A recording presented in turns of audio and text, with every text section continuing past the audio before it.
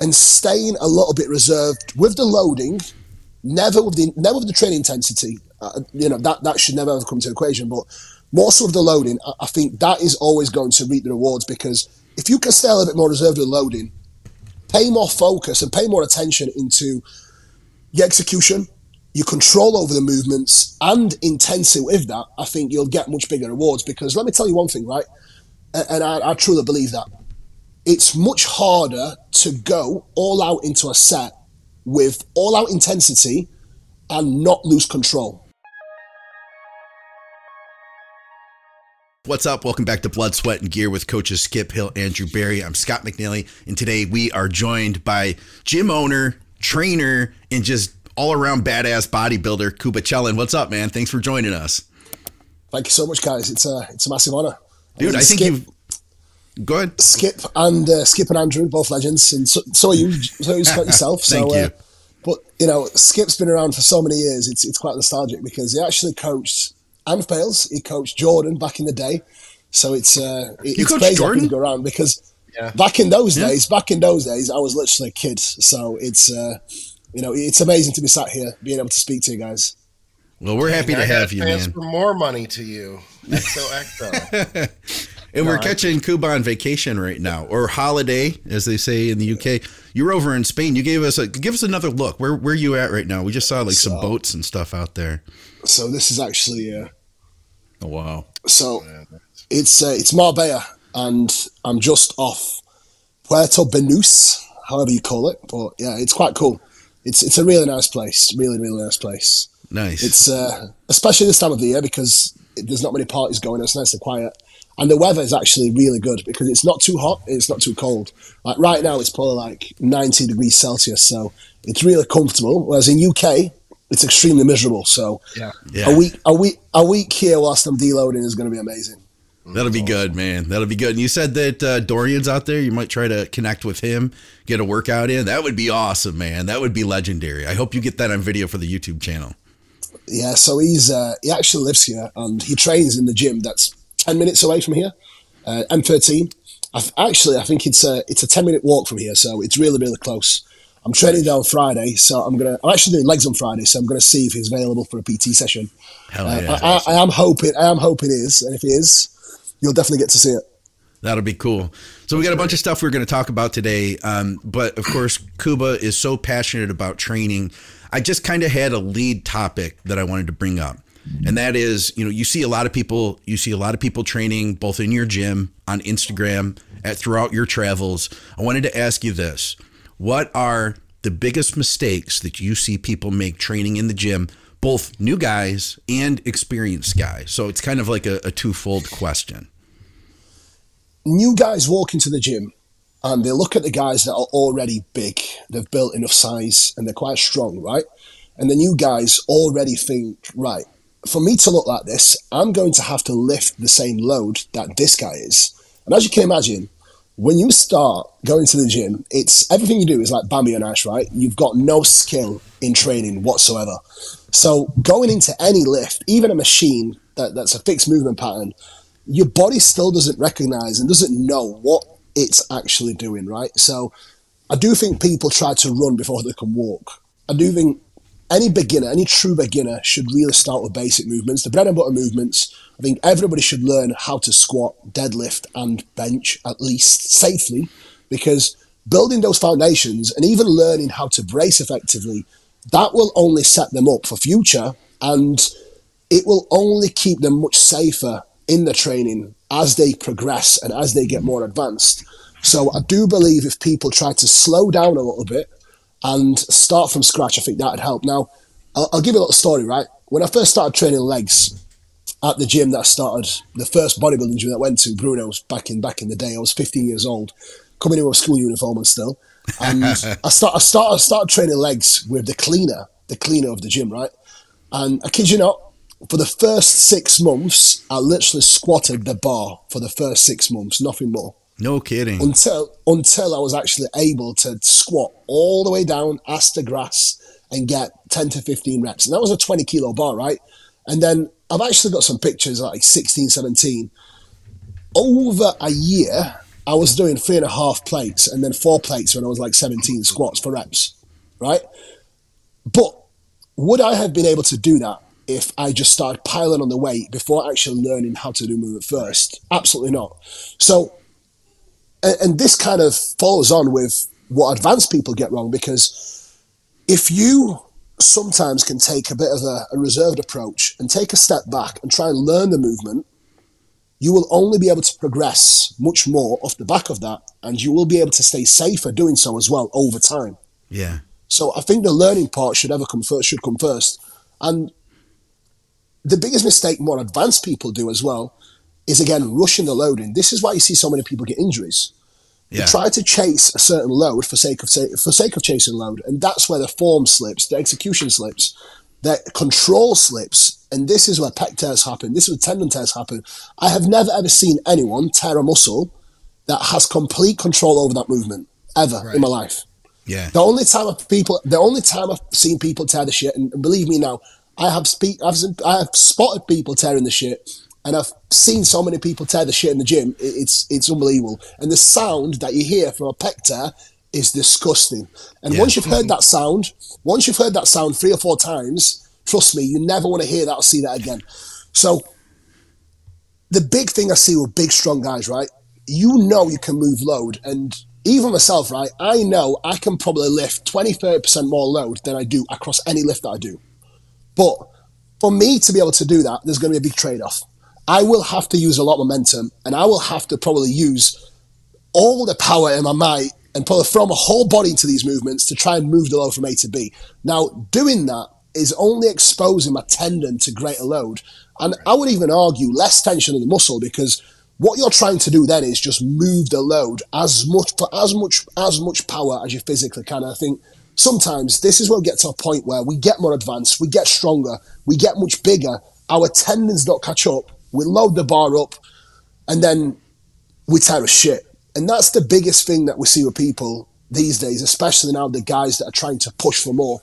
I think the patience aspect and the learning aspect and staying a little bit reserved with the loading, never with the training intensity. That should never ever come to the equation, but more so with the loading, I think that is always going to reap the rewards, because if you can stay a little bit more reserved with loading, pay more focus and pay more attention into your execution, your control over the movements, and intensity with that, I think you'll get much bigger rewards. Because let me tell you one thing, right? And I truly believe that. It's much harder to go all out into a set with all out intensity and not lose control.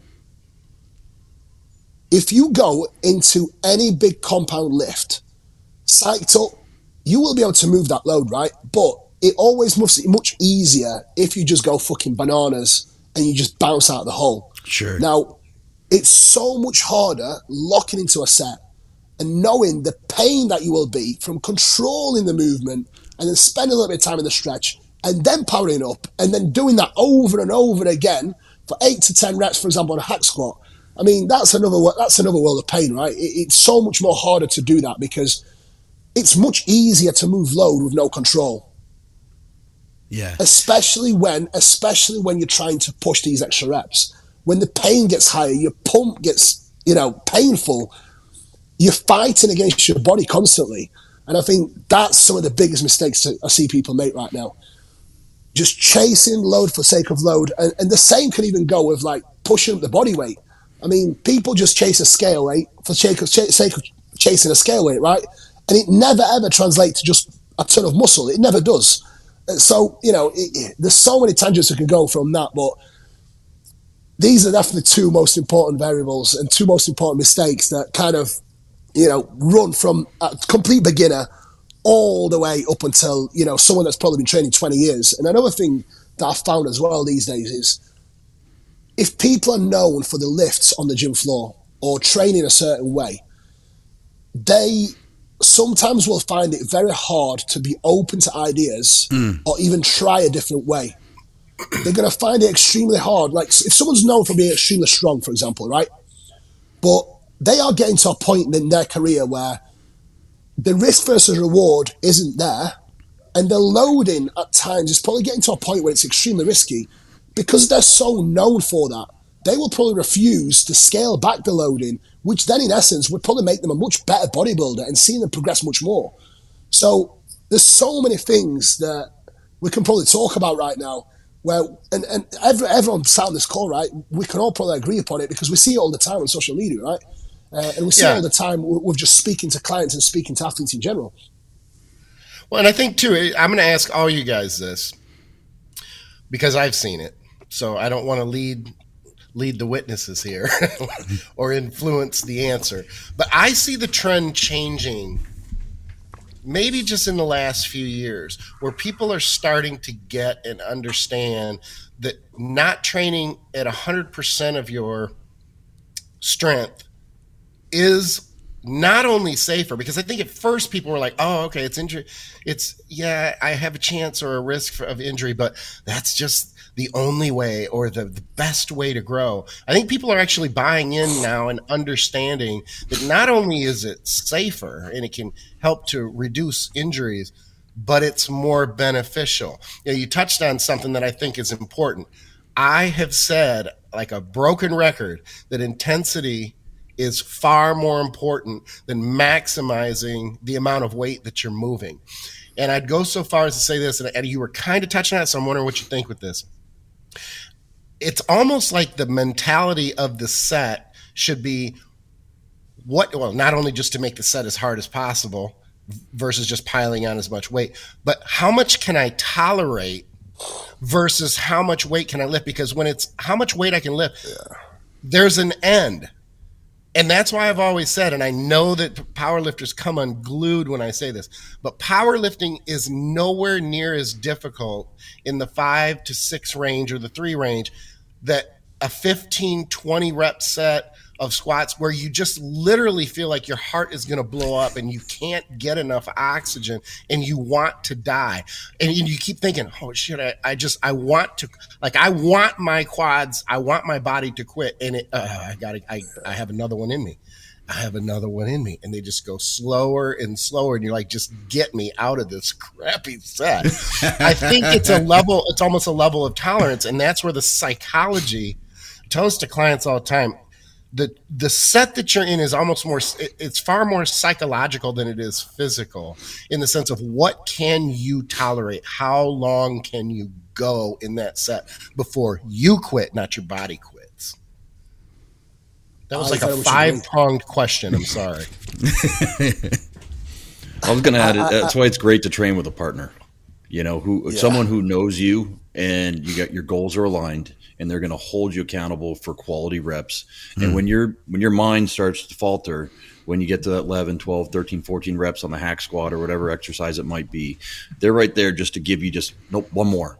And maybe you get that one more done and they say, nope, one more. I know you got one more in you, because they're just literally put their hand on the bar just enough to keep you moving. I mean, I can't tell you how many times me and Nate Spear, we go through that every workout. It's truly a gift to have a great training partner. I think having a training partner whose goals are aligned, they understand training, they understand the concept that we're talking about here, safe, quality reps, right? That's basically what we're talking about, safe, quality reps. See, to do that, you have to use appropriate loading, because if you wasn't using appropriate loading, you wouldn't be safe enough to do so, and you wouldn't be safe enough to be guided to get them extra reps. Now, to me, it's all about making the set as hard as possible, right? So the goal is never to move maximal load. The goal is to create as much tension and as much stimulus in the muscle. And sometimes loading up too heavy, it actually does the opposite, because you've got, as much as people say mind to muscle connection doesn't matter, and to a degree, if you nail your training execution, you nail your setup, your mind to muscle connection is going to be there because it will be on, right? But fact of the matter is, mind to muscle connection still plays a massive fucking role. It really does. So if you're loading above and beyond your means, there's not going to be any mind to muscle connection. And we've seen so much evidence, and Dr. Scott talks about this all the time, on the difference between just moving a load and then moving something with the greater mind to muscle connection and actual feel of the muscle. So sometimes for me, especially in past, when I tried to chase certain loading, I actually looked worse. My physique almost looked tired and flatter and almost constantly inflamed. And it's, the week that you hit just before you deload, where you feel like all shriveled up and just sore and horrible. That's exactly how I felt all the time. Now, with being able to chase quality reps, I think you get a different feeling where, yes, you still feel trashed majority of the time, and you should do, but it's a different feeling. You actually feel like you're not completely smashed and your central nervous system isn't wrecked all the time. It's just more so muscular pain that you feel mostly, and not your connective tissue as well. And another thing that I've actually done recently is I don't wear any sleeves, no knee sleeves, no elbow sleeves, no wrist supports, nothing. Because one thing I've noticed, especially with leg training, my leg training has always been very easy for me to get strong. And I know for a fact when I start loading Cybex hack for like 7 plates, I'm going into that set just because I want to move that load and I want to put a heavy set in. But I come away from that set completely wrecked. And yes, my legs feel all right. But when I compare that to doing leg press first and then finishing a hack squat and then really making sure that I control that eccentric and even take a pause in the hole, counting 1, 2, in the hack, and then not exploding out the hole, but still being powerful, but making sure that intent is there on my quads, I come away from all these sets with my legs completely blown. Like, I can do a self hack squat now, and I can come away from it with the same feeling I would get from a leg extension, where my legs are completely blown. Now, the difference that I've seen in not just my recovery, but the look is huge. And I'm not actually using the same loads that I have been before. It is slightly less, but my goal now is to climb up to the same loads that I was using before with equipment, with no equipment, and keeping the same intent on the muscle rather than just moving the load. Yeah. Yeah. There's a lot of stuff we could go into with this one. I knew that you're always so passionate. Every time if I'm on Instagram and I'm scrolling and there's one of your videos, I know I'm going to get something where you're like on fire. So I knew we could get him going with this one, guys. I knew we could. What's this other topic we had here? We had, I'm going to start out by bringing this picture up here. Oh, no, that's the wrong one. Question, oh, that's the wrong one. But that's another good picture to bring up while we're at it, though. Congrats on the work you've started doing with Justin. Yeah, he's a great guy. He's a beast. He really is a beast. Very, very strong and very, very powerful and explosive. So he's a great example, right? For Justin to keep going now, something needs to change or something will literally break. I mean, well, to that point, did you know he actually, I don't know if he tore something in his quad, but he had something happen. And he never mentioned it to us on the podcast, you guys, when we had him on. It had happened a few days prior to that. At the time we did the show, he didn't know if he was actually going to go and do the show. You're kidding me. Yeah. No, because I'll send a picture to you guys later, but the left quad was so inflamed you didn't see a single line in it. It looked smaller. It looked, and they did some great work in terms of massage and de-inflammation. You can kind of see a tiny little bit now that you're nitpicking and looking, but on stage you really couldn't see it. I was there 3 rows back. He looked friggin' amazing. But yeah, to your point. Sorry to cut in. It's all good. I think it was his tensor muscle that was giving in, and that was giving him issues a little bit over time as well. But look, that's another great point. In prep, you've got to be careful, especially as certain compounds go in, as your body fat gets slower. But one question for you guys, right? What scares you the most in bodybuilding in your training career, as I would call it? Tearing something. Yeah, absolutely. Yeah, no kidding. Hearing that pop that we talked about a little while ago. You know? Yeah. I'm the same. It's like I sit here and think sometimes, right? And I think like if I was to do something that would put me out of training or potentially even limit my ability to train, that would literally be like world over for me. Yeah. So this is where I put a lot more emphasis on really making sure that I can maximize my training. I can still go out and be as intense as possible, but limit, because don't get me wrong, there's never going to be a complete void and you're never going to be able to completely remove that risk of injury, right? Because freak accidents happen. But fact of the matter is, if you take a little bit of a smarter approach to your training, you are going to limit that risk of injury to an absolute minimum. especially in a contest prep where you are going to be a lot more sensitive as you're coming down, as you're getting leaner. I mean, we've all done contest preps before, right? When we literally go into sessions and we can feel so fragile. I mean, you know, it's definitely a risky business from that perspective, but that's one thing that really scares me, and that's really opened my eyes up with just thinking outside the box of training a little bit. I think everybody. Look, I'm the old guy here, so I gotta play the old guy card. The older I get, the worse it is, because an injury at 50 or 52 that puts you out for 6, 8, 2 years that you're rehabbing from is completely different. It's bad enough when you're 30. You know, I injured myself. I tore a bicep doing chins when I was 30, 32. Yeah, it was bad, but I went and ate Krispy Kremes for 6 months, and I had, you know, got out of the gym and I had fun with my wife, and my wife was loving that I wasn't training. It's a completely different situation. And I know I have limited time now to be able to do this. So it becomes more important, or that time period becomes more concerning as you age as well. I want to throw something in too. I think that you have to, the opposite ends of things, Skip, the new guys, like the really young guys, the guys who have never been hurt, you get a sense of invincibility, Sure. you know, training in the gym, and you start feeling like, oh, it's not going to happen to me. I can keep going heavier and heavier and heavier. So there's got to be, I think there's some moment for all of us where we do get hurt, and that's where we recognize our mortality, and that's where we start looking at things the way you are, Kuba. It's really hard to get through to the guy who's never been hurt. You know what I mean? Yeah. See, I've stood over Baz Barraclough, one of the guys that train in my gym, and he was benching 5.5 plates for like a triple, and as I was stood over him, his pec completely popped off his chest. Oh, God. And then I was watching another member called Matt benching 5 plates, and same thing happened again. It came down and his pec just went, whomp. Yeah. Oh. And like seeing that, I can still remember it clear as day. And when I see so many things happen, especially with the powerlifters at my place, it's something that I never ever want to see happen with myself, because it's soul destroying, especially some of these guys like Baz. His pecs were unbelievable. And I mean, once you've had a pec tear, I don't care how good, you know, some people really can get away with it, but, you know, we've even got guys that are competing, you know, some of the top guys in the sport now that are pros with pec tears, and it's just never going to be the same.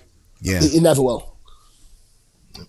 Well, to your point also, it also, like, when they don't win a show, but they look great, in the back of your mind, it's like, if they wouldn't have torn that pec, would they have won the show? You know? Yeah. I mean, we've had a couple guys win shows recently, like Charles Griffin and whatnot, but like some of these other shows, you know, maybe the Olympia, would his placing have been a little bit better if he didn't have that deficiency? Or Hunter Labrada, if he didn't have that little gap there, would he be moving up in placings just a little bit, you know? Yeah. Andrew, that's actually an amazing point, because think about this, right? Hunter versus Andrew at Texas Pro. What if Hunter did not have that pec tear and his chest was a little bit fuller? How would you have scored it? So I was there at that show, and I was sitting there. I will say this, because I also got to see Hunter at the Tampa Pro just 2 weeks prior. Hunter was a little bit off compared to the Tampa, and Andrew Jack brought that conditioning that we'd always been waiting for on him. And his posing polish, like that was the biggest thing actually to me, was that Hunter's known for his posing, right? Hunter looked very weathered in his posing within like the first, second round, whereas Andrew Jack's front relaxed. He doesn't even need to pose it. He just opens his arms up and stands there. So there was that little bit too, but I know what you're saying there, because I do feel like Hunter could be moving up a little bit in, say, like the Olympia or, some of the other shows that he does, if he didn't have that deficiency there. And, the other thing is, as someone that's, because I've had a torn bicep, it's always in the back of your mind, and it creates a little bit of what do you want to, like, a little bit of fear, like, am I being judged on this? So am I not posing as proud, or am I not opening up the way I would have if I didn't have that deficiency? I think that enters athletes' minds when they have a pec tear or a bicep tear or some kind of deficiency due to their training. Yeah, I thought you were going to go the other route with training. You're saying from a presentation standpoint, and I agree, but I was thinking 100%. How well can in the gym? And I noticed this with my knee injury. Once you're back to 100%, even those people who can compartmentalize incredibly well, it's there. So you have a back injury and you're 100%, but it's there. It's still fresh in your mind. How long does that hold you back once you are 100%? So you not only lose the time for the rehab, but then you lose the time until you psychologically can get past that injury and still train with the intensity that you want to use without thinking, is today the day? Getting anxious prior to going into the session or halfway through the session. And then there's this huge relief when the session is done, like, okay, I got another week before I can F myself up again or have the potential to F myself up again. It's a very, very, it's physical, obviously. But then there's a psychological component that until you're there and you battle the injury or injuries, you can't really understand and respect how long that injury plays into your training and your progress. All right, guys. Have you guys ever torn anything? Kuba, you ever torn anything? When I was 16, I actually tore my pec a little bit, my left pec, and you can still see it. Like a little twinge, but not a full tear? Just a little twinge, but you can see it. You can see a little bit of difference. And it always just in the back of my mind. But I tell you what, I spent years training chest with like a slight little feeling in my pec. And it just did not go away for a long, long time. So and I think that's always been back on my mind. Sorry. That's always been back on my mind then, where I approached my chest training in a bit of a different fashion, where everything was always super controlled because it had to be, because I always felt that niggle. Well, so let me ask you this. Do you remember, can you go back to like the little twinge of a feeling you felt right before it actually tore? Do you remember that feeling? Like, it's hard to describe, but it's like it gets a little bit tighter on that one side, right around the, right where the tie-in is. And back when I was younger, because I have had the same thing happen to me several times. When I was younger, I would ignore that, right, and push through it. And then I had something very similar to what you're describing.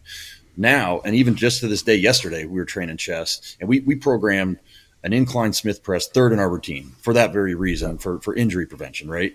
We got up to like 3 plates on it, and I started to feel that twinge, 5-6 reps. Nope, I racked the thing. I'm done with it. I'm not messing with it anymore, Whereas a younger me, pre-tear would have been like, it's just a little tight, and would have kept on pushing through, and ultimately might have actually done some real damage. I've done that so many times. I had a little twinge in my pec before, so I twinged my pec dumbbell pressing once. And I could feel like just a little muscular grade one tear, right? So I did another set just to make sure that it was all right. And I was like, this shouldn't feel like this because I'm in a world of pain, but I'm pressing it anyway. And then that was probably the stupidest idea. But luckily now we've got peptides, we've got all these little things, and little tears like that you can fix in a week. But if it's a big tear, especially a tendon, you're looking at a long, long time. So. I think the reason why we do this is speak about this, and we should speak about this really, is more so to help people, open people's eyes, and prevent injuries for the future. Because imagine how many guys' careers could have been saved potentially if they just scale things down a little bit, or maybe they didn't take that set that they shouldn't have done, and they knew in the back of their mind they shouldn't be taking that set as well. Mm-hmm. All right, guys, we got to move on. We had some other stuff to talk about, and we pulled this picture up of Neckzilla.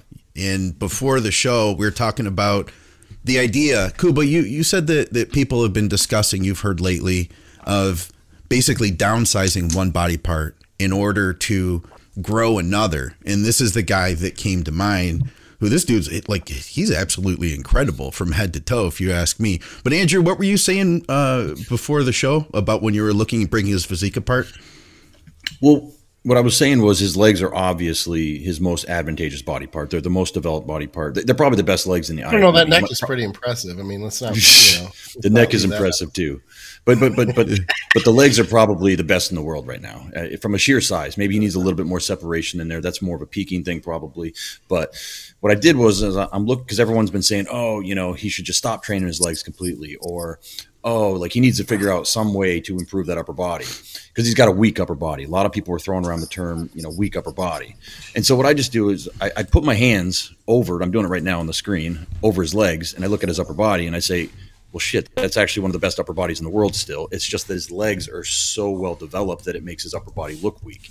And so that opens up the discussion of what would we do if we were his coach or his training partner or some kind of advisor to help bring up his upper body? Would we advise not training his legs? Would we advise, pulling him back to training every other week or taking periods of time off to give more recovery to that upper body?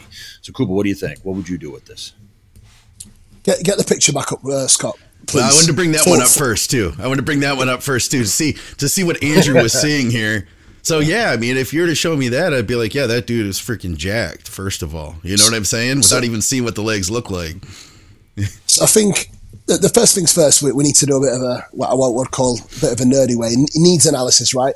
So what does he need to be a better bodybuilder and climb up placings? Obviously, apart from the obvious, his legs do not need to come up. His upper body needs to come up to match his legs, but he's got beautiful ab structure, but the thing with him is that he's actually got really wide hips and wide abdominals, right?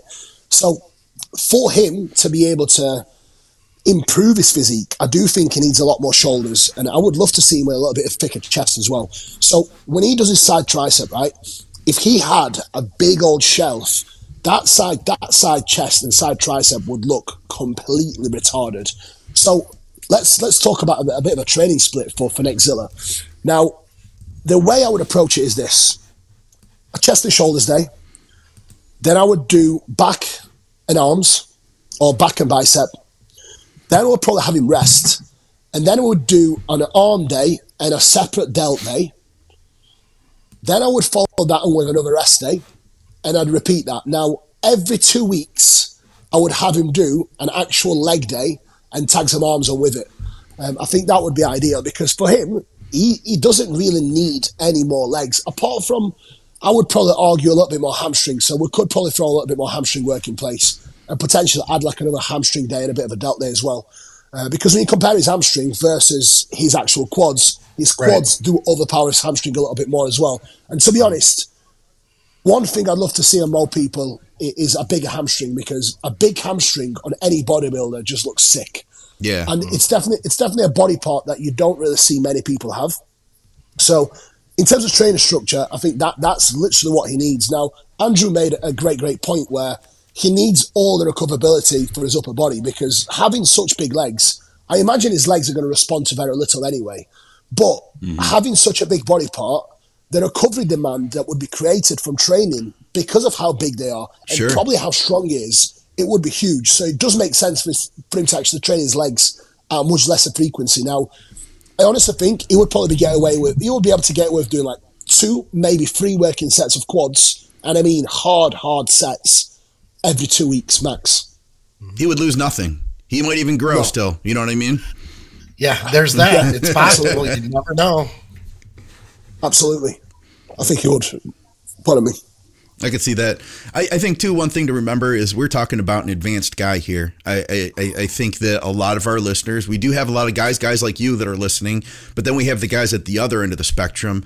How much muscle do you need to have before you actually decide, hey, I'm going to pull back on training my legs, for instance, or, because I hear it a lot of guys that are, men's physique, first-time competitors, and they're like, I need more chest, so I'm going to stop training my legs for now, or something, You said he was advanced. The funny thing is, he's in terms of physique, he's one of the most advanced in the world. But in terms of time in the gym, he's a baby. It's crazy too, isn't it? He might have some of the best genetics of a human being that's ever walked the earth to put on muscle. I mean, I hadn't seen that back, and then I was like, well, let's see what his back looks like. I'm thinking that as you guys are talking, so I pulled that picture. I'm like, holy shit. Yeah.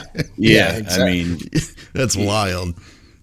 Yeah, it's crazy.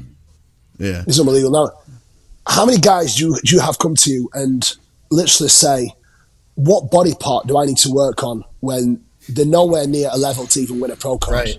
That's what I was getting at. Yeah. I mean, that's a good question. Yeah. It is a great point, because the amount of times I literally have to tell people, you don't have to really worry about that unless you are already winning a pro card and potentially gunning for a pro win. If you are not at that level, there's a 95% chance you don't need to deprioritize anything. You just need to keep growing. Yeah, it's a great point. But That's a great point. The only thing I'll add is if they're in classic and there's weight cutoffs and because classic is a look. It's not just hitting that weight, height, weight, So I will say there's a little bit more attention that needs to be paid with the classic guys, but I'm 100% with you on the open guys that 99.9% are not at that level of, oh, do I need to downplay this? Do I need to downplay that to make this? You're 100% right about that. I'm pretty sure I have clients who are listening right now who are laughing because my response to the question of which muscle groups do I need to focus on in the off season is literally, and I'll do it one word every single muscle, and I put one word on each line, and then I laugh about it and make the point that, and it's hard to tell someone, as a paying client, even a friend, be honest with you, you're not to that level yet. I did it when I was, and I had to realize myself too. Oh, you're splitting hairs here. You're paying attention to minutia that doesn't matter at this point. You need to grow. So it's a very good question, and I think we probably all agree on the answer. It's just get big, and if you get too big, if you're in that half of a percent, you're just too big. Then I guess you can pull back, and that's going to be a lot easier than getting too big. I would say the problem is you're Nexzilla. Sorry, Andrew. Basically, you're Nexzilla if you're too big. I think the problem, though, with a lot of our clients is they hear from their friends, oh, if you just bring up your lats, or they hear from people in their gym, their community, right? Whereas, we're going to shows, we're seeing what's winning, we know what it takes to get to that next level. It's kind of like, hey, can you just block out all this other stuff? I'll even say this. Sometimes, because you always have your clients go and get feedback from judges after shows, and the judges say, oh, bring your legs up. So that gets in their head, and it's too much of an emphasis. Every email for the next month is what are we going to do about my legs? What's the plan to bring my legs up? And you're right, Kuba. The answer is still, you need to grow everywhere. You keep growing everywhere, your legs are going to come up. Yeah. It's actually a great point about judges' feedback, Andrew, because the amount of times I speak to people about the judges' feedback, and it's right, let's take the judges' feedback and then let's compare your physique versus the guy that won. Mm-hmm. And judges' feedback here is completely irrelevant because the guy that won is still levels above and beyond to where you are. And I've actually had that with quite a few clients in figure and a few clients in bikini, believe it or not. And they got the feedback, and I was like, look, please just completely disregard this, because let's just compare your pictures, your front shot and your back shot, with the winner of the show. Please look at the biggest difference here. Now, do you see what you need to work on? Now, do you see why I do not agree with the feedback? Yes. Great. Let's crack on now. A lot of times judges feel like they just got to say something. Yes, they do. Yeah. They say something. And then and it's very difficult. People need to understand the judges can't remember. I'm sorry, but they can't remember every single competitor. They can't. We're making notes as quickly as we can make them. But when you come up, if you just walked off stage or we went up next to you while you're on stage, it would be easier to give you feedback. But you walk up, and bikini competitors and women are worse because I'm a guy.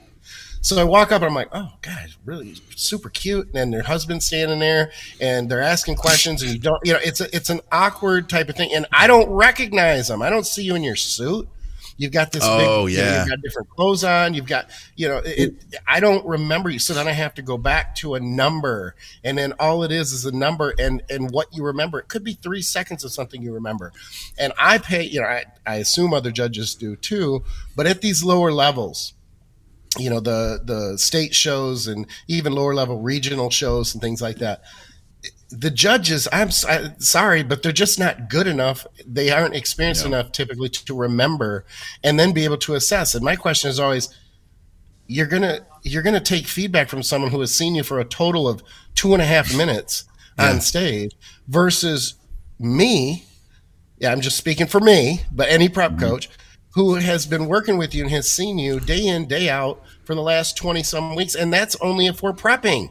I may have seen you for the last 2 years and seen your progress and your growth and everything else. There's one more caveat too. How many people have clients? Because we've all done this, so it's rhetorical. But anyway, how many people have clients as trainers who have been beaten strictly on structure alone? And good and well that You could make every change from a muscular standpoint, condition standpoint, and you're still going to get beat because their structure is so superior to yours and you have no control over that. So you have to play the hand you're dealt.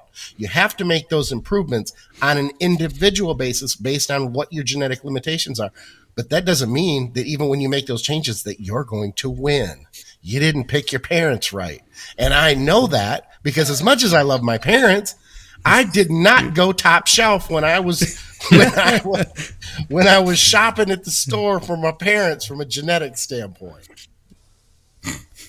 That's amazing. That's my favorite saying. You've picked wrong parents. You picked the wrong. I might have great health markers. I might live to be 80 years old and have cycled for 35 years. That's a pretty good gig. But I'm not going to win the Olympia tomorrow. Thanks, Mom. You suck. Yeah. Well, I was surprised, Kuba, to hear that you spent your first 6 months squatting just the bar. You know, a lot of times I see a guy who's at the pro level and I think to myself, you know, of course, the stereotype in my head is, oh, this guy was probably strong his whole life. He picked up the bar and immediately put 3 plates on it. Don't get me wrong. Some lifts I was always strong at. Okay. because at the time, they really wanted me to nail execution. It was literally just draining with the bar. Every single Sunday morning, they'd be like, right, you're squatting the bar, you're squatting the bar. And then when I finally got like the perfect movement, there was like, right, let's load it. And when I got it, the loading came so quick. Yep. I mean, the first few months, and I was squatting 100 kilo for reps. And I was like at 16, and then 17, I was doing 3.5 plates. And like 18, I was doing 4.5, then 5, then 6. So it's, you know, it definitely flew. But to be honest, genetics-wise, look, we all got to play the cards that we're dealt with, right? My genetics are not elite, but they're all right. They've got me to where I am, I suppose. And I've definitely been blessed with okay genetics to be able to do this. But, you know, I'm never going to miss Olympia, you know, under no delusion of that. And I'm definitely very much a realist and definitely very honest with myself. And I think many more people should be honest with themselves as well when it comes to that. They'd have a lot more fun with the sport if they did. 100%. I want to go off. I want to go on that tangent a little bit because how many times do you get clients that are like, because I love hearing you say that, an accomplished pro understands his lane, understands how far he can go and improve if he does the right things. Like I love hearing that because it's a very rational way to look at the sport and while still keeping yourself healthy and sane in the process. But how often do you get people that they're like, I want to win my first show. I want to do nationals and win the overall the year after that. And then I want to win my first pro show 2 weeks after that and be in the Olympia by the time I'm 22. And it's like, you need a dose of reality, kid. Like that's just not in the cards for you. There's like 4 people that are alive at any one time that can be Mr. Olympia, right? Like legitimately, there's only like 4 or 5 people that could be Mr. Olympia if they're with the right prep coach who peaks them right. That's what it is. You know, what do you guys think of that? I'll skip the first. Well, I just think it's funny because that's how I thought as a teenager. Winning the Olympia was just a formality. All I had to, it wasn't, I mean, it's laughable. It's almost embarrassing to say, but that's the part that is so funny to me. And I think why when I see kids, I'm different when I see kids in the gym. I'm almost envious because they don't have the perfectionist mentality. Mm-hmm. They're just in there to train and they're really enjoying it. And that's why I have a hard time giving kids a hard time for peeling off their shirt and posing in the mirror when I really want to slap them. I mean, and I know that one guy that I gave that feedback to on the page is going to be upset about that, but that's the truth of it. It's just such a bizarre way to look at things. I look at them and I go, man, I was there. I used to love, and I love training. Don't get me wrong, I'd love it or I wouldn't do it, but I love it only when I'm there. I don't like it until I get there because I have 8 million other things to do. And I love it when I'm there and I love it when it's done. And I love a good rest day and a Saturday and Sunday when I don't train. So you guys know this. It's far more complicated. It's far more nuanced than we ever thought it would be when we first picked up a weight when we were younger. And it was arguably more enjoyable. It was less stressful. So to have that mentality, I get it and I understand where it comes from. But I also think that as a friend or as a trainer, and especially as a trainer, you need to be honest and you have to be able to check these people because eventually they're going to get it. And usually it's when they walk off stage and they're absolutely devastated. Sometimes they don't, Skip. Sometimes they don't. True. That's true. I like to think at some point a rational, sensical person, though, kind of comes of age and they realize, oh man, I'm just not really good at this. And hopefully by then they've kind of nurtured that passion and I'm a good example. I mean, I just love the process. I'm not, I'm going in and I'm battling for third and I'll win in a mediocre field, win a class in a mediocre field. I'm good with that though. It's just something I love the process. The standing on stage I could do without other people. I'm sorry to sound old when I say this, but this younger generation is all about the finish line. And that's what I think that's another thing with the older demographic, the veterans, the people who've been around for a long time. That passion of training is there because it was there before the attention of social media. And it was there before all the pats and the likes and you're awesome. And, oh, you look, it's like an ugly woman going on Facebook and posting a picture and all of their friends tell them how gorgeous they are. When you know damn well she's not gorgeous, like they're just your friends. What are they going to tell you? It's your mom telling you you're going to win. It's your girlfriend telling you got robbed and your bros telling you the same thing. That's the times that we live in now.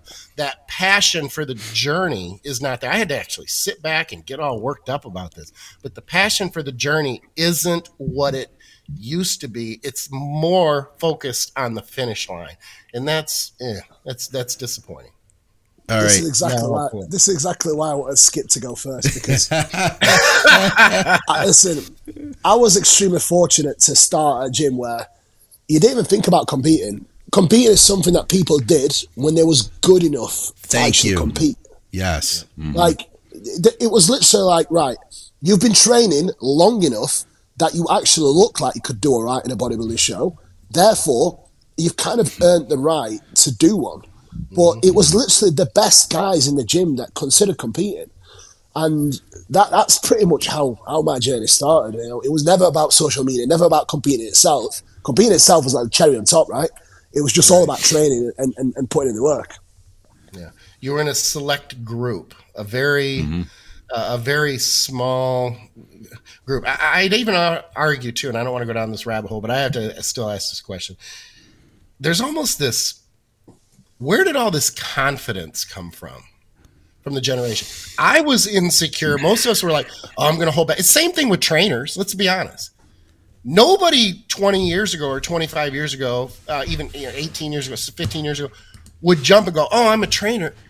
Just out of respect. There were a lot of people who could train people that probably would have been good at it.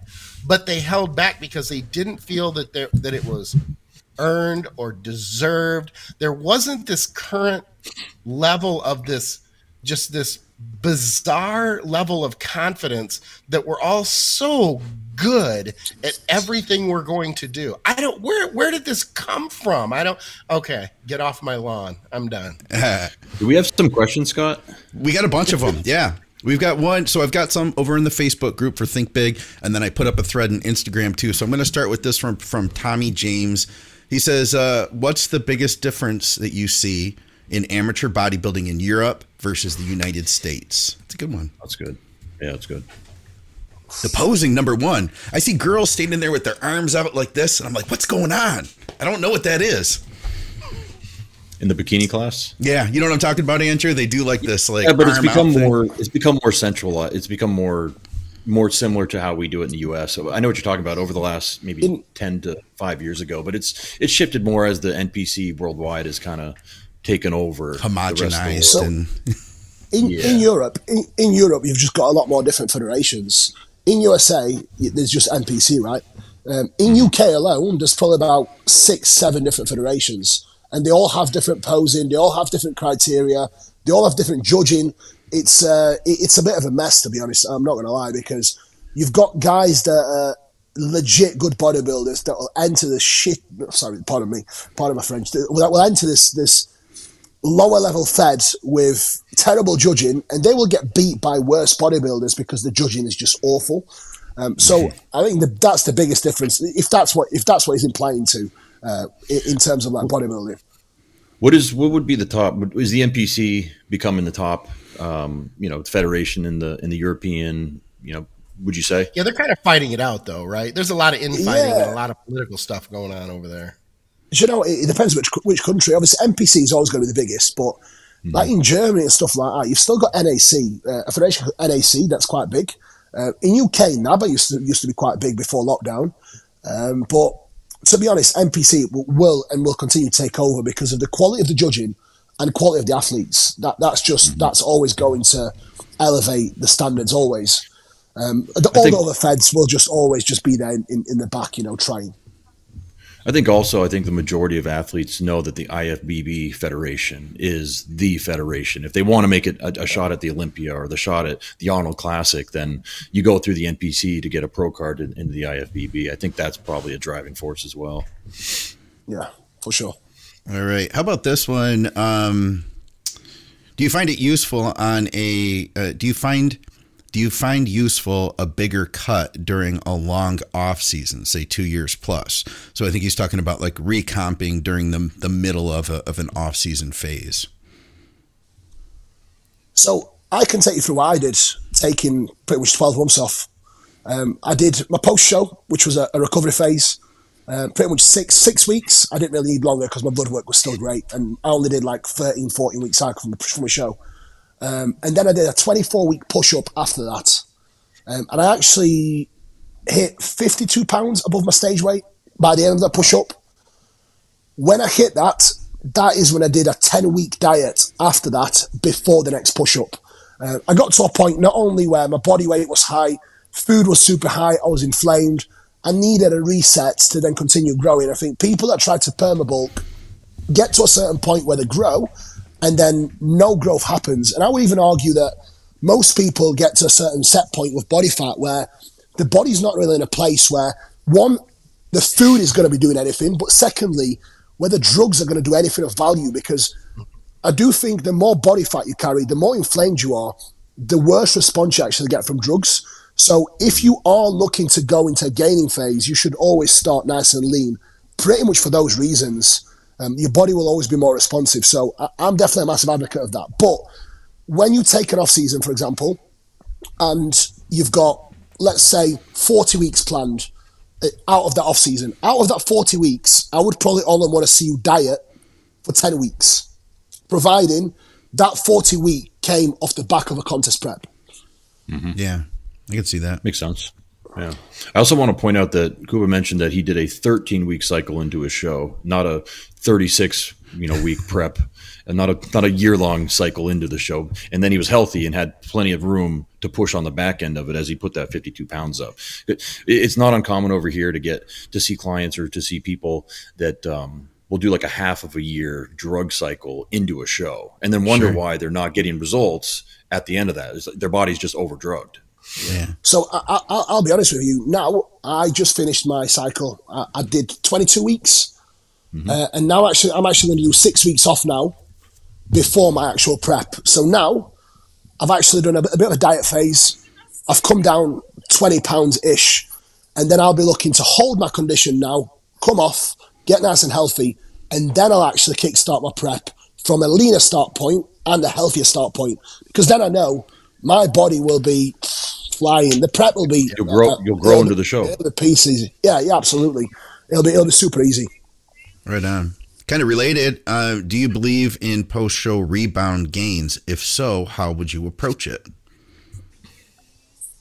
I'll let the gentleman go first. I'm not going to go first, everyone. I think we all together can say yes. I mean, that part of the question is very, very simple, because there's absolutely a rebound phase. It's insulin sensitivity.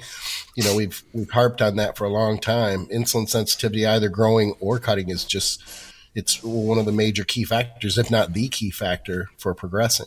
The second part of the question, what was the second part of the question? If so, how do you approach it? Yeah, there you go, Andrew. Run with it. Yeah, I like the way you did that. That's good. Simple part of the question. Yeah. That was a nice lead in.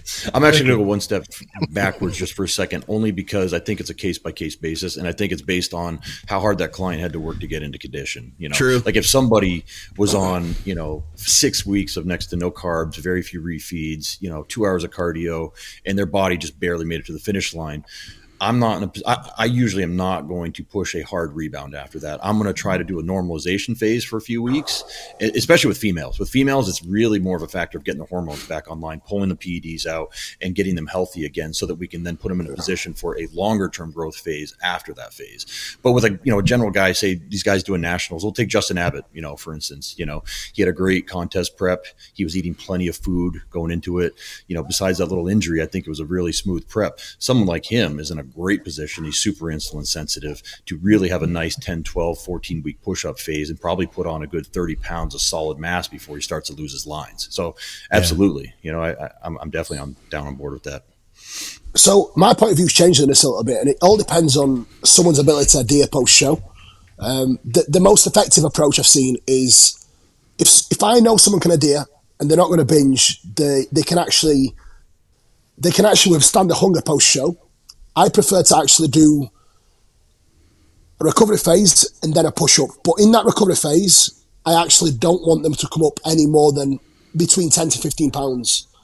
And if they're able to do that, that will then set them up for a 20, 24-week push-up where you can pretty much add 50 pounds of muscle. Well, not of muscle, but 50 pounds of body weight, right? And by the end of that total time frame of like 30 weeks, they would still be relatively lean. But that would mean a very controlled and slow rate of gain over that time. And unfortunately, only very few people can do that, because I'll be honest with you, I did that after my show last year. And 5 months after my show, I was still clock watching my meals. I was that hungry still 5 months post-show. Yep. And how many times it was the probably, off season? A lot of times is pretty much just like prep from a structure, meal timing standpoint. It's just more food. Yeah. It's still just as regimented. And you're right. Very few people can do that. Vacation here or there, it can really, I don't want to say blow it, but it can. It can. It can. Yeah. There's no other way to put it. Yeah. It can. Yep. I also want to drop a little plug for my own classes here. I do these classes for other coaches. I call it Coaching Other Coaches. And I do have one for the post-show phase specifically coming out. I meant to have it out already by the time Nationals was done, but, you get busy. I'm going to have a separate men's and a female and a separate male class, because I do treat them very differently. Like in terms of males, males, it's always like we got to check their health due to the PED load. With females, it's more an issue of their hormone health. Are they too estrogen dominant? Are their adrenals smoked? Are they in a place where we absolutely need to pull back before we push? So look for that in the future. I'll be dropping it on my Instagram and other social media stuff too. Matt, I see your link. I'll definitely have a link on my Instagram and my stories on my page. So look for that in the near future. I'm almost on the PowerPoints. All right. That's a great idea, man. That's a great idea. As many people treat women the same as men. And so great idea. They're not little men, I've got just a couple more here. Some of them are. Okay, that was uncalled for. What is the highest amount of cardio and lowest amount of calories, if you count calories, that you've done on a prep? Personally, I don't count calories, and I don't want to know. You know what I'm saying? I'm not going to try to add it up when I'm at my lowest. I don't know about you. Yeah, I'm a macro guy for that reason. I try to pull clients away from the calorie game, especially when it comes to females. Then I found out that I thought it was so brilliant. And then I found out that they can do math very well, because their next response to me is typically, well, this is only X amount of calories. It's funny because, and I think you guys have seen this too, the black and white blanket statements that are made on the internet by trainers who want to get attention. So they use their one female client who can take in this excessive, ridiculous amount of calories and get shredded due to picking her parents correctly.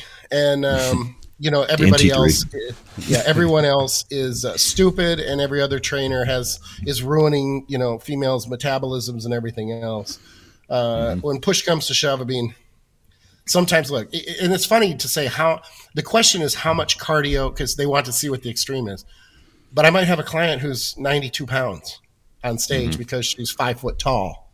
So her calories are going to be, it could be, not will be, because I've said before, and I'll say again, I've had NFL linemen on the same caloric intake as 130 pound, figure girl or something like that based on, and that's why these formulas are so funny to me, because they don't mean much of anything. Metabolic rate has really nothing to do, or very little to do, with the size of a person or what they weigh on a scale. Thank you. So there's a lot of factors there, but you could have someone on, 900 calories and 2.5 hours of cardio. It happens a lot. It's how long they're going to be there.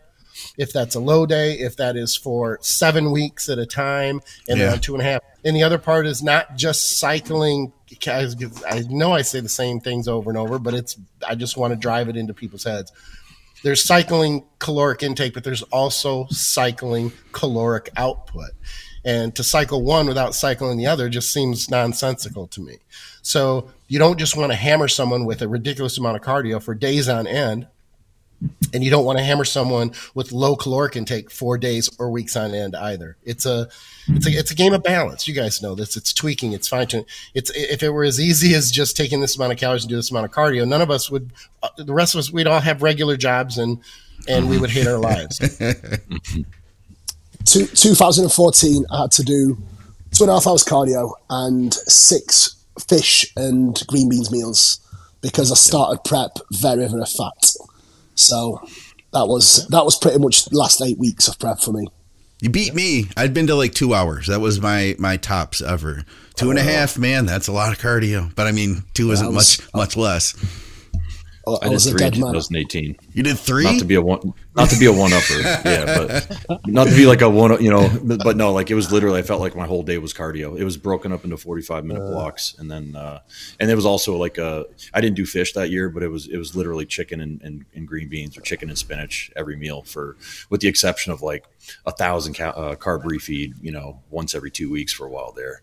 And it wasn't even like I started out that prep really fat. It was my body just stopped responding for some reason. It was, and I think it was when I really started getting busy with coaching, and I stopped. Here's the other big thing: I stopped doing a lot of in-person training, because when you're on your feet training people, even though you're just standing there doing steps, like you could walk away from a shift with 15,000 steps before you do cardio, before you do any of your other exercise activities. And I really got busy with online coaching then, and I stopped doing the training, and I was in a chair all day, so I had to do a shit ton of cardio. And that was not a fun year. All right. Guy named Justin Wyatt says, LOL, what do you think about Justin Abbott? We already talked about him. Legends.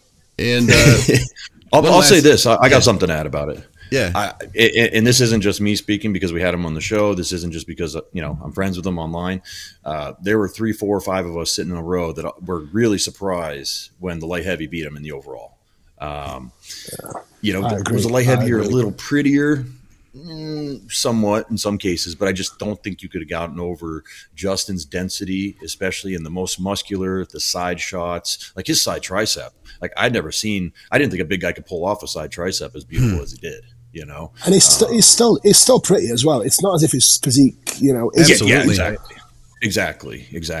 I think the only thing that hurt him, and I know these judges, they love a pretty front double. The other kid had a nice front double, and I think that just stuck in their mind, for the rest of the posing class. But I had him winning.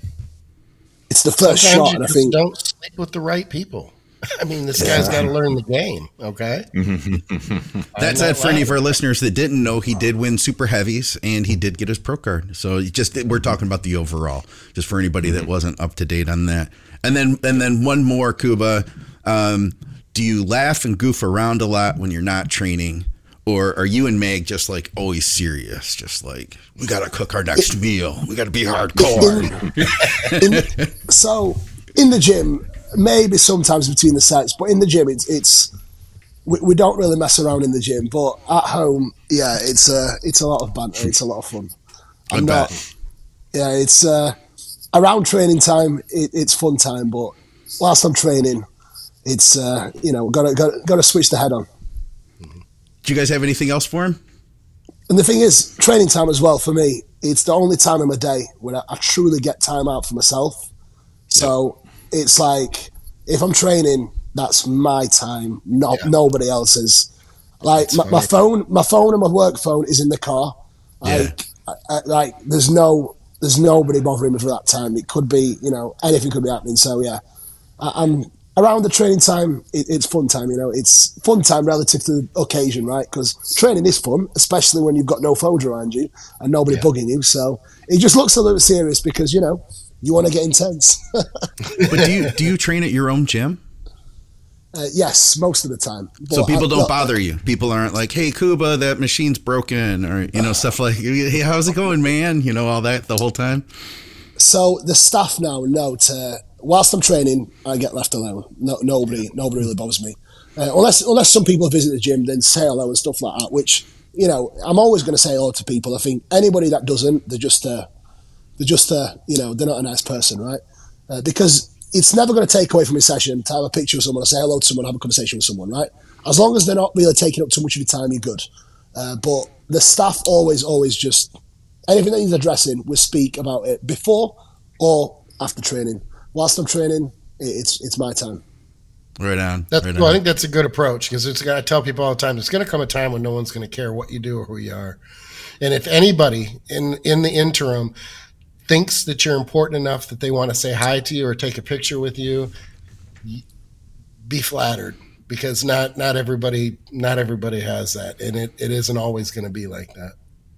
Yeah. Absolutely. And look, ultimately, it's it's never going to take away from a session either. So I never understood people that are always like, "Do you know what's the training?" We're like, "Don't speak to them training." It's like, who do you think you are? It's like, you're just a bodybuilder. You're not really anybody, So just remember that. All right. Well, with all that said, Kuba, we appreciate you taking time out, man, while you're hanging out over there. Oh, looks like we lost Andrew, I guess. Andrew's out. He's got Andrew other things left. to do. He was like, "Oh, the show's about to end. I'm done. I got stuff to do." Is that enough? We appreciate you hanging out with us, man, and taking the time while you're hanging out there in Spain. And we can't wait to see what happens this next season with you two. I'm sure everybody's going to be following along on your social media and on your YouTube channel. Guys, thanks so much for having me on. And it was great to meet Andrew and Skip officially. Very cool. Obviously, good to have through you the call, but yeah, much appreciated, guys. Thanks so much for having me on. Yeah, good to have you on too, man. Thank you.